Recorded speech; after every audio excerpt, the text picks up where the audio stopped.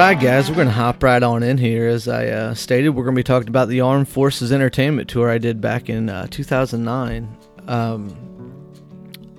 As I said in the previous episode, I wasn't going by my full name anymore, Scott Joseph Ferris. I was going by a band name that I created for my solo acoustic act called City Like Drive. And that was what we toured as on that tour.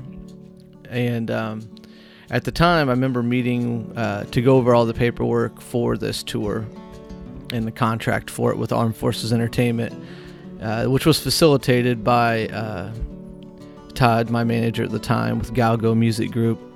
And we also had some connections that helped, I think, push us along the way with a division of MTV called MTVU, stands for University, was what the acronym was for.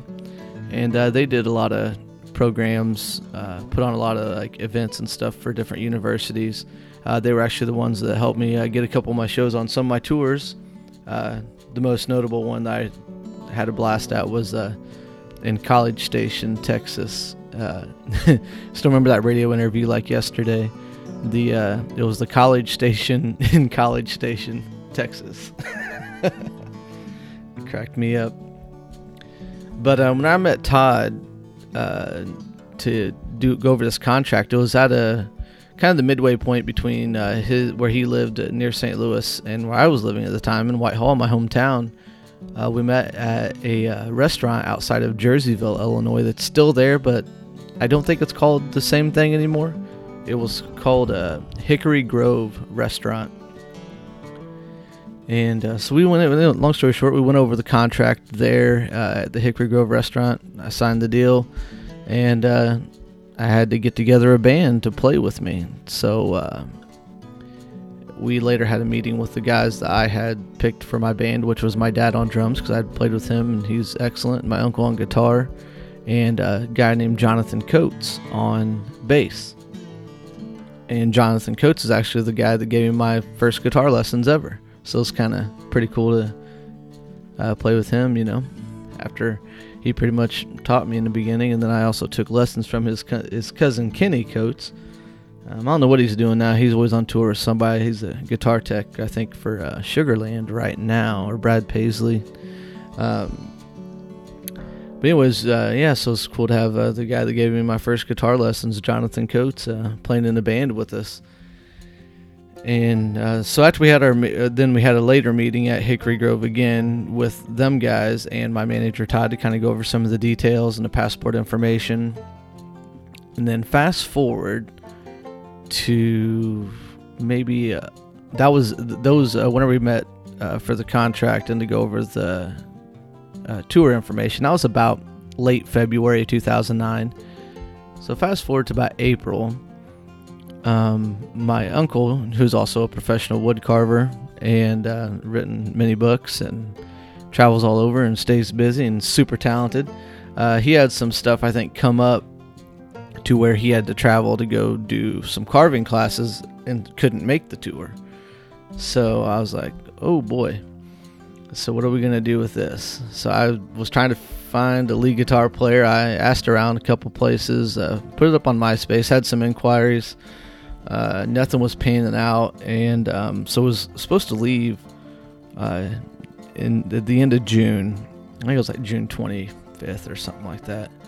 And so by this time it's like mid-May, and we had to turn in our passport information, and my dad at the time, I don't believe that there was some issue with his passport or something to where he wasn't able to get it. It wasn't going to be back in time or something like that. So long story short, here I am. I'm down to me and Jonathan Coates, the guy that got me give me my first guitar lessons. We're the only two band members I have for this thing, and it is a month before the thing starts. So in desperation, I reach out to my manager, Todd, and I'm like, shot him an email. I'm like, hey, brother, this is what's going on. I don't have a drum player or a lead guitar player. And he's like, I can get you a lead guitar player. Another band that he managed, I forget what their name was, but they were really popular in the St. Louis area and Missouri market, that whole region. Hooked us up with this guy, Matt Kleinman. and he was fantastic. I got in touch with him over MySpace and then on the emails, and I shot him over the set list, and he pretty much just learned the whole thing within the first couple weeks. Well, we had a month time frame whenever I got hooked up with Matt. So after a week later, Matt emailed me back. He's like, I got the set list down. Just let me know when you guys are ready to get together. And so this time, we're about 3 weeks before the tour. I don't have a drum player. And I'm at the local Paradise Club, which is like it's an old VFW building that is now called Paradise Club. It's a bar in my hometown.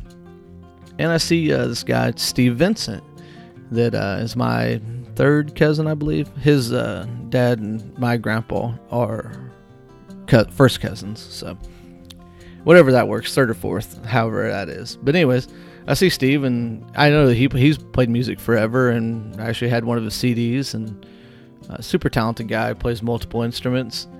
And I was telling him, I was talking about music, and I was kind of telling him about what I was going through trying to find a drum player, and he goes, I play drums. I'm like, that's great, but I mean, we're leaving in like 3 weeks. He's like, he's like, I'll do it if you want me to. I was like, all right, man, because I was striking out everywhere I asked. A lot of the people that inquired about it didn't have a current passport. Steve did have a passport, so we had like 3 practices, I think, and then we're heading to leave for Tegucigalpa, Honduras was the first stop. We also had Ecuador and Costa Rica on there as well before Bogota, Colombia, but those 2 dates got cut off. I don't remember what happened with the Ecuador and Costa Rica dates, like why we ended up not doing those, and those got removed from our itinerary. But trying to think here. So whenever yes, this was very interesting because I'm a huge Michael Jackson fan, one of the greatest entertainers in the world. And in June of 2009 was when he passed away, and we were in the airport. I forget which city. It was either St. Louis or Miami when I saw it announced on the news early in the morning. And so that was pretty wild. And then also another thing that was going on, it was pretty crazy, which the Armed Forces Entertainment, United States government assured us that we would be safe and everything would be all right. If you Google like June 2009 Honduras, Tegucigalpa, Honduras coup, basically the people of Honduras overthrew their government, and that was right before, a couple days before we went down there. So we hop on the plane, cruise over St. Louis, Miami to Tegucigalpa, Honduras. And I tell you what, if you guys have never watched, like, check it out on like YouTube, like the Tegucigalpa, Honduras landing strip, it is one of the most terrifying plane landings I've ever been a part of. And it's not because there was a bad pilot. The pilots were fantastic and got us there safely. But it's just, it's a lot different than most of the landing spots that you see, landing strips. So check that out too. Tegucigalpa, Honduras airport landing. It's a sight to see, and it was crazy to be a part of. Glad we made it out. But as soon as we arrived there in Tegucigalpa, Honduras, like I said, it was a very tumultuous time there in Tegucigalpa with the citizens of Honduras overthrowing its government. So literally, whenever we got off the plane in Honduras and Tegucigalpa, we walked off the plane, and everybody else that was on the plane with us got led off into a line to the right, and they took us 4 guys in the band, and we went forward to the baggage claim, and we were the only, I don't know where they took these other people to, but we were the only 4 people around the baggage claim, and surrounding us, like in the big baggage claim area, was, I don't know, maybe 30 military, a mixture of like U.S. military and Honduran military. I'm assuming they were from their army division, just based on what their what they were wearing. But yeah, they were surrounding us. Then they had like their guns out and just holding on to them. It wasn't a stressful time. I mean, they were it seemed just more like an extra security precaution, since we were, I don't know, it was just surreal. So anyways, we got our luggage and all these men escorted us out. We had 2 agents with us, or no, 3. One was, he was from the U.S. The other 2 were Honduran officials. All 3 super fantastic guys, and kind of walked us through the whole process of, like, they just walked us out this door after we got our baggage claim, and they loaded all of our stuff into these 2 like white vans, and we were off and going. I mean, from the baggage claim to getting into the vans and on the road was literally maybe 5 to 10 minutes. So they hustled us off there, and we're cruising up through all the hills and all sorts of stuff and Tegucigalpa to get to the Soto Cano Airbase. And driving there was, or riding there and seeing how the people drive was really a culture shock for me, because like they use the turn signals to pass each other. Like if I'm behind you and I'm going to pass you, on the left, I'm going to put my turn signal on the left side and pass you. And they just fly. Not really a lot of speed limits there either. So basically we get to the Soto Cano Airbase, which is basically like in a jungle-like area, which was super cool. And we get there on the airbase, and they take us directly to where we're staying at there on the base. And the base was super secure. It was a mixture of U.S. Air Force and Army, and Honduran Army and Air Force. So we get to this where we're staying at. We're all staying together in this one building. It was called a hooch, and basically it was like a big living room combined with a big kitchen, and then offshooting, on each side there was 3 bedrooms on each side. So we each had our own little bedroom, and basically it was like a big wood cabin basically. And it was really neat there too. I'd never really experienced weather like they had there. Like you could be outside and it would rain for 1 minute, just downpour. Then boom, the sun would come out, and it didn't even look like it even rained, because the sun and the heat would just evaporate all the water. But they didn't have bathrooms in the hooch. They were the bathrooms and showers were a little bit down the road, walking distance. And they had there was different like bars and things there on the base. We didn't get to leave the base. We were scheduled to do some different walking tours to go out into the city, but with all the stuff happening with the coup and the people overthrowing the government, that they wanted to keep us safe there on the base. And so anyways, they took us to the bar that we were going to be playing at. They had already had the sound system and everything already set. We just had to run and do sound check really quick, and then the next morning we went to the local Soto Cano Airbase radio station and did an interview. And I remember the guy asking me, was talking about favorite sports teams on the air, and I said that I actually have 2 favorite football teams. And he's like, who are they? He's like, you're from Illinois, so it was the Bears, and at the time the Rams. They were in St. Louis, no longer, they're in LA. I said, no, actually the Minnesota Vikings and the New Orleans Saints. He just couldn't believe it. He's like, but they're so far away from it. I'm like, I don't know, man. It's just what happened, when I got hooked on Dante Culpepper and Randy Moss and Chris Carter up there with the Vikings, and everything that Aaron Brooks, he was a former quarterback for the Oakland Raiders at the time, and then he got shipped over to the Saints and did some magnificent work there, and then I was just hooked on Breeze, and yeah, so I loved the Saints, and the Vikings still do. Still my 2 favorite teams. And whenever they play each other, I don't know who to root for. I usually find myself, every game's a little bit different. And so anyways, we did that, and then we the radio tour. I remember the breakfast, like the food there was all pretty good, and because we got to eat there on the military base, and man, I tell you, it was just a smorgasbord there. Just everything you could think of was there.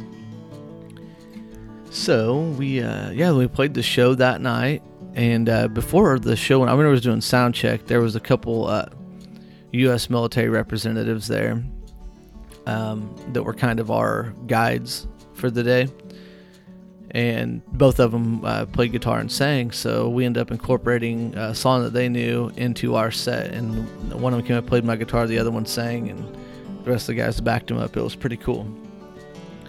And then I think we had one or two nights where we could kind of do whatever we wanted. So one night we went out to this Air Force bar. Each bar was kind of ran by like the Army or the Air Force, or I mean they just kind of all stayed in their own little groups, or big groups. There was a lot of them. But one of the guys, he was like, I'm going to be your tour guide tomorrow. I'm like, what are we doing? He's like, we're going to look at some Blackhawks. I'm like, what? And so we got to go check out some Blackhawks.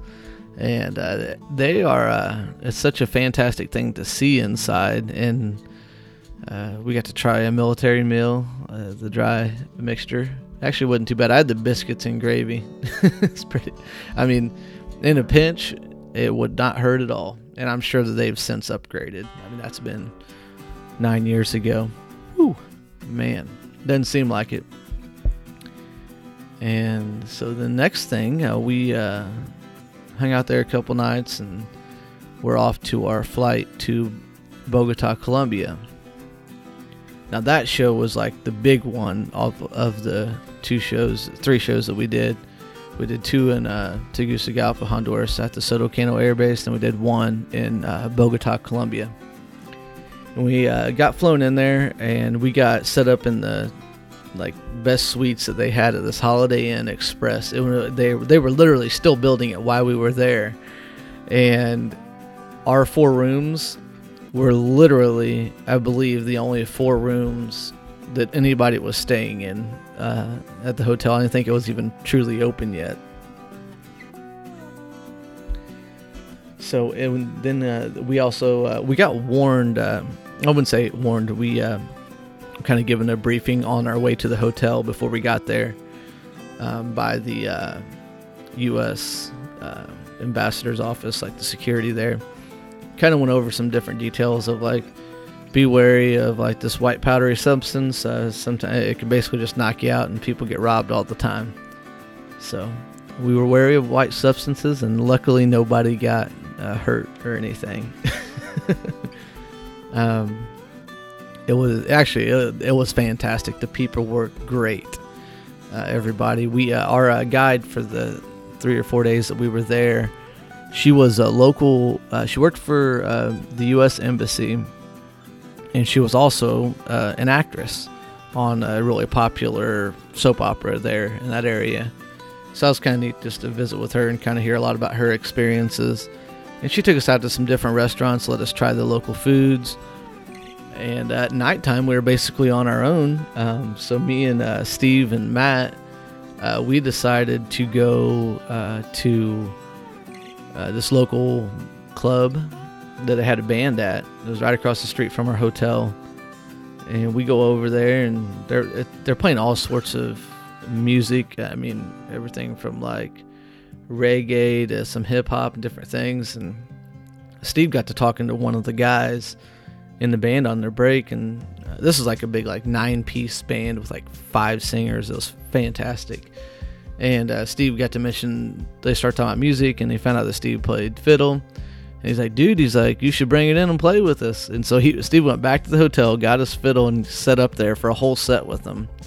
And I believe if you look up on youtube.com/Midwest Avenue, or just type in Midwest Avenue, Bogota, Colombia, you can check out Steve playing the fiddle with this band. I recorded him playing there.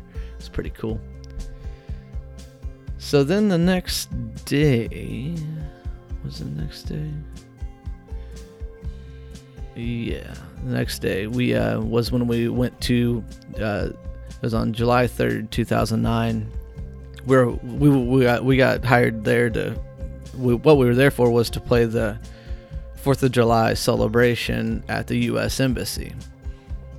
like the stage was literally right in front of the embassy, and we got to go into the embassy. That was where our dressing room was, and we were the co-headliners of the show with a really huge South American pop act named Fanny Lou, FANNYLU.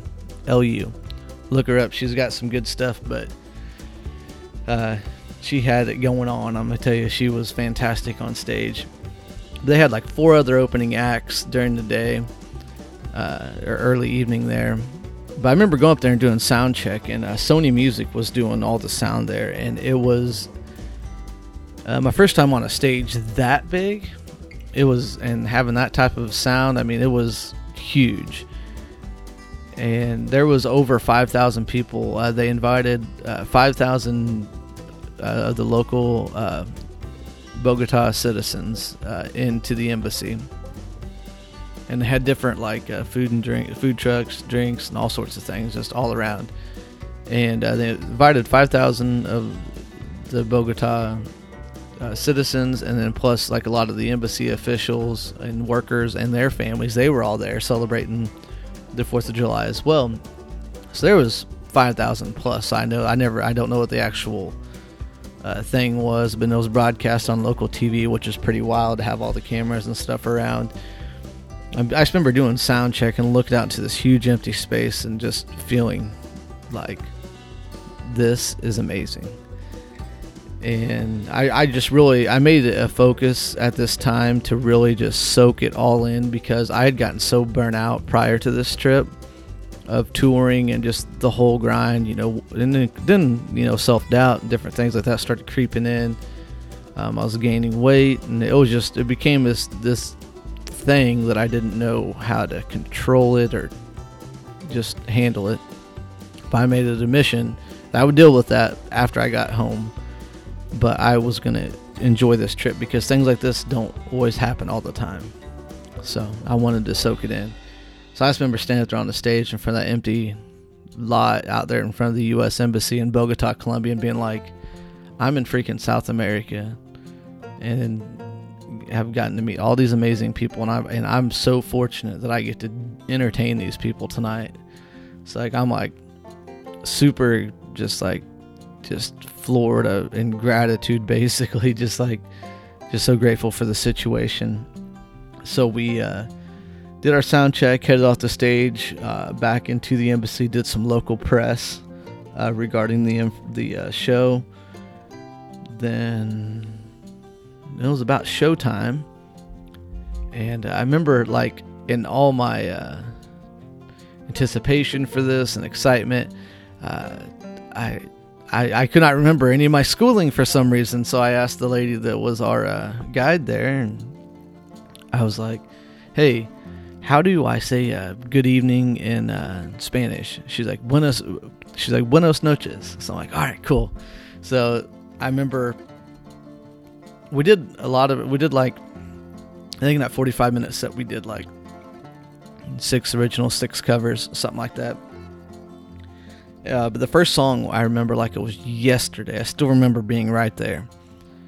We opened up with one of my favorite covers to play of all time, which was Only Want to Be With You by Hootie and the Blowfish. And I just remember going up there. We had a little intro for it where the music would stop, and then as soon as the music stopped, I just remember going, Buenos noches, Bogota! And then it was just like, you would have thought like, I don't know, Elvis Presley had walked out on the stage or something, had just the response. Like they were just having a blast. And I just remember as soon as hearing that roar back after I said that, it still to this day sends chills like from top of my head to the bottom of my feet. Like it was just, I was almost like shell shocked. It was like boom. And I remember just turning around to Steve while he was back there on the drums, and he counted off the 1, 2, 3, 4, and we went boom right into the song. And man, it was just, it all went so fast. And I still remember like playing that first, had my capo on the 2nd fret, playing the E chord, and like turning around looking down to Steve, and then like putting my head down and looking down at my feet, and I'm like, I'm wearing freaking brown moccasins playing on the stage in front of the U.S. Embassy in Bogota, Colombia. This is crazy. Oh, man. So we did the show, and it was such a freaking blast.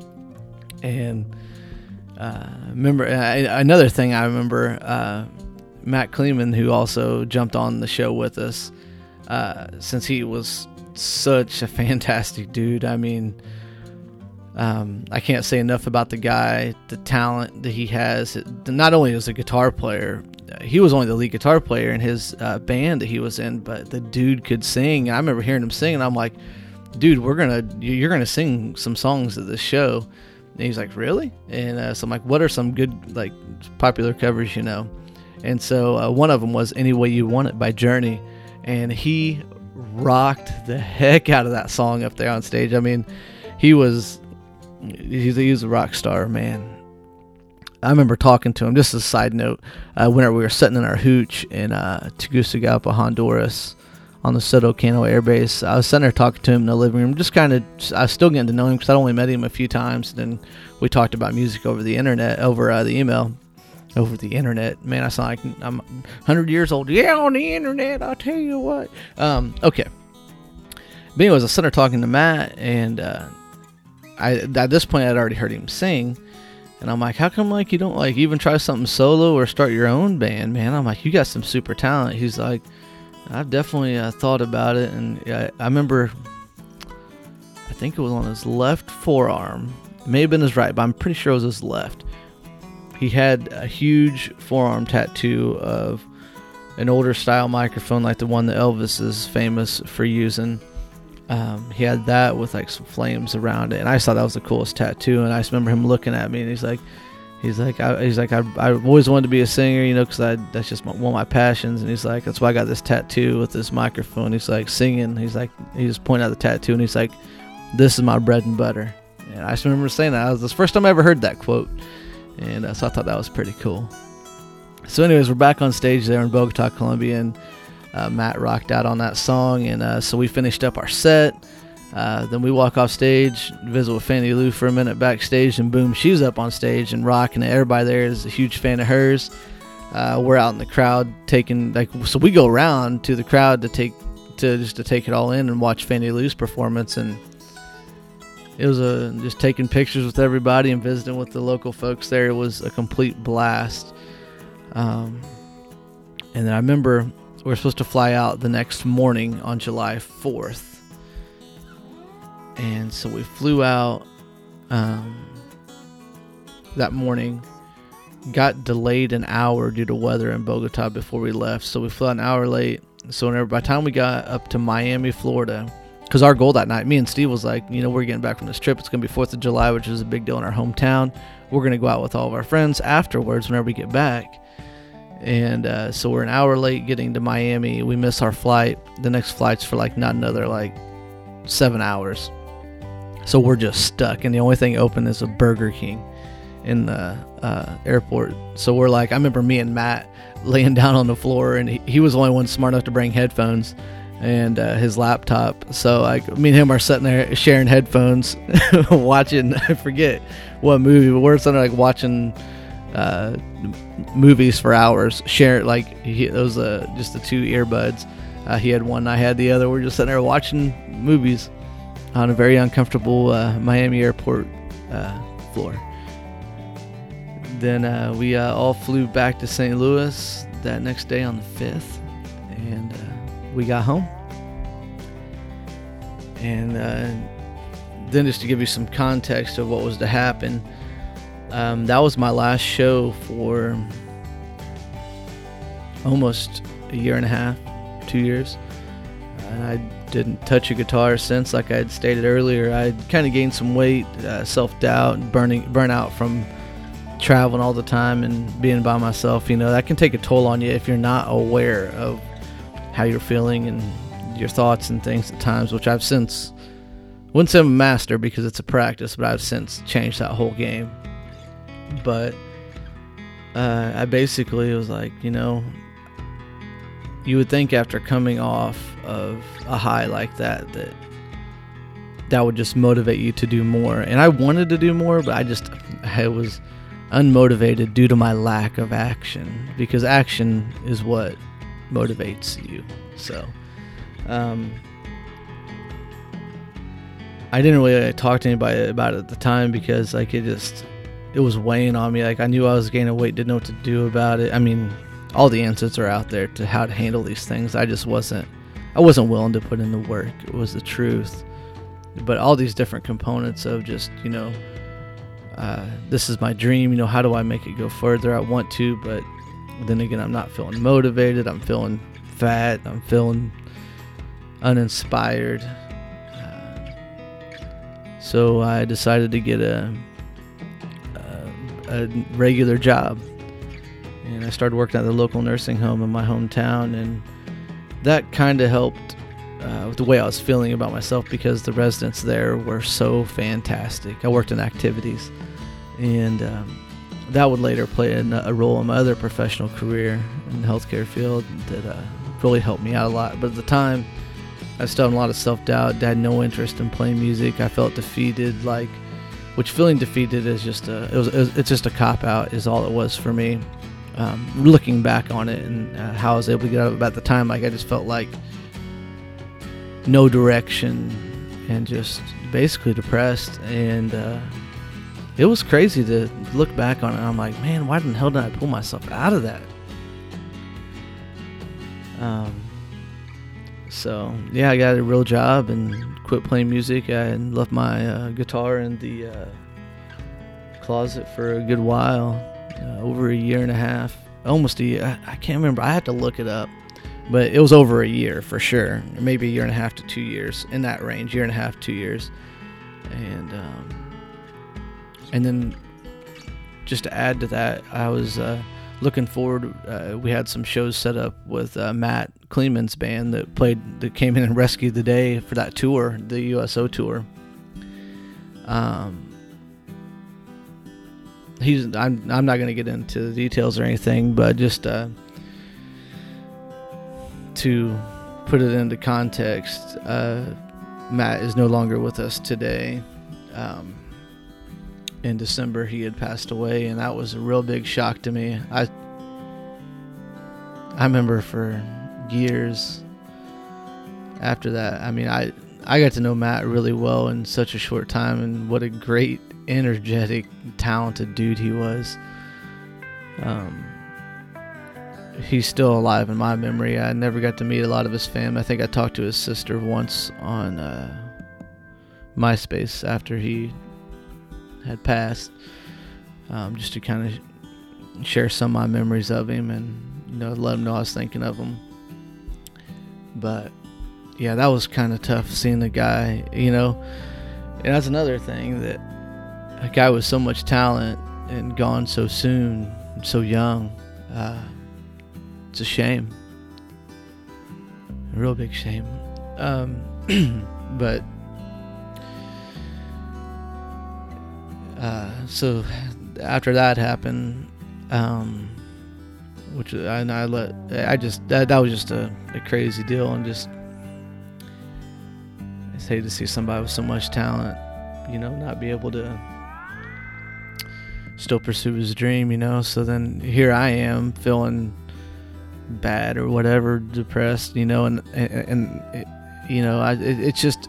such two different paradigms. At the time, back here at the end of 2009, early 2010, it's like, I wish I would have, pulled myself together and got my shit together, basically, and kept pursuing my dream, from Matt, because he was such a believer in everything in life, and such a great energy to be around. I don't know if that dude ever had a bad day. Every time I ever encountered him, he was fantastic. So, I'm not sure, I doubt any of his family even listens to this or even probably remembers who I am, but if you guys are, Matt still has a heavy influence on me, and he still crosses my mind to this day here in 2018. Every once in a while, I'll click back through my emails, and I have some saved of his that he had sent, and joking around in there and stuff like that, so it's kind of cool. And he's such a pro too. So fast forward on to that. Whenever I started the job at the nursing home was in October of 2009, a couple months after the tour. And so I was feeling just like I said, I basically explained how I felt, and I didn't know what to do about it. But working at the nursing home and being around the residents really did give me the boost while I was there. I said I had no interest in music, and what kind of brought me back to music was, at the time, I mean, I've always grew up listening to country music. I grew up always listening to country music. Easy for me to say. And but at the time, I never played it. And I remember hearing a song on the radio on my way home from work called Big Green Tractor by Jason Aldean. It just came out.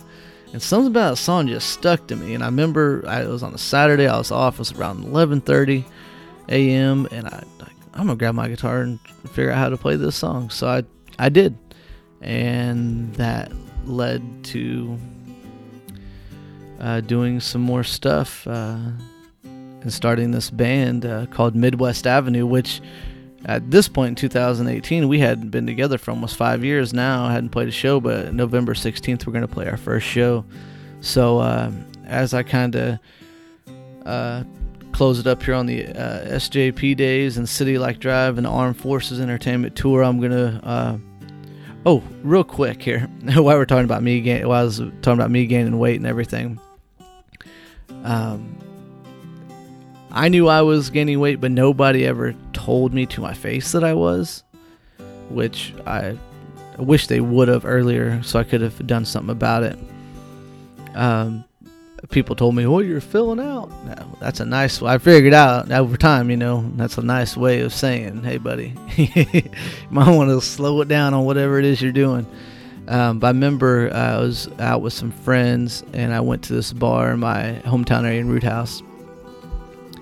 And I saw this guy I hadn't seen since my senior year in high school, and I had since, I bet, gained 20 pounds or more. I hadn't seen this guy since my senior year. We graduated together, and so it'd been about 4 years since I had seen him, and 4 or 5. It had been about 5 years at this time, and I ain't gonna say his name, but he changed the game for me. I went in there and I saw him. I'm like, "Hey man, how's it going?" He goes, "Oh, I'm doing good." He's like, "What happened to the old Scott? Did you eat him?" I laughed because it was funny, but man, I mean, talk about shaking me to my core, but that's what I needed, was that honesty. And that's what helped change the game for me in my life. Because it just, within the next day, it hit me. I'm like, I know who I am. I know what I need to take out of my life that's negative. I know where I need to go. It's going to be tough to get there, but if I stay true to who I am and what I want, it's all going to be fine. And by golly, folks, it's been wonderful. So, we're going to close this up. Like I said, that's a wrap on the SJP days, City Like Drive, the Armed Forces Entertainment Tour. We may revisit this with some of the guests I'm going to have on in the future. But as far as me telling my side of this story, that's going to be a bow on it. And coming up next, like I said, it's going to be we're going to be talking about Midwest Avenue, the band, where it got. It was the same band name as from years ago with my dad, my uncle, and my cousin, but a whole new batch of people. So it was a fantastic run, and we're going to be talking about it, and going to be talking about our show coming up on November 16th, our reunion show, almost 5 years. Heck yeah, this might be the longest podcast I ever done, so if you're still hanging in there, I appreciate you, and know that. Thank you.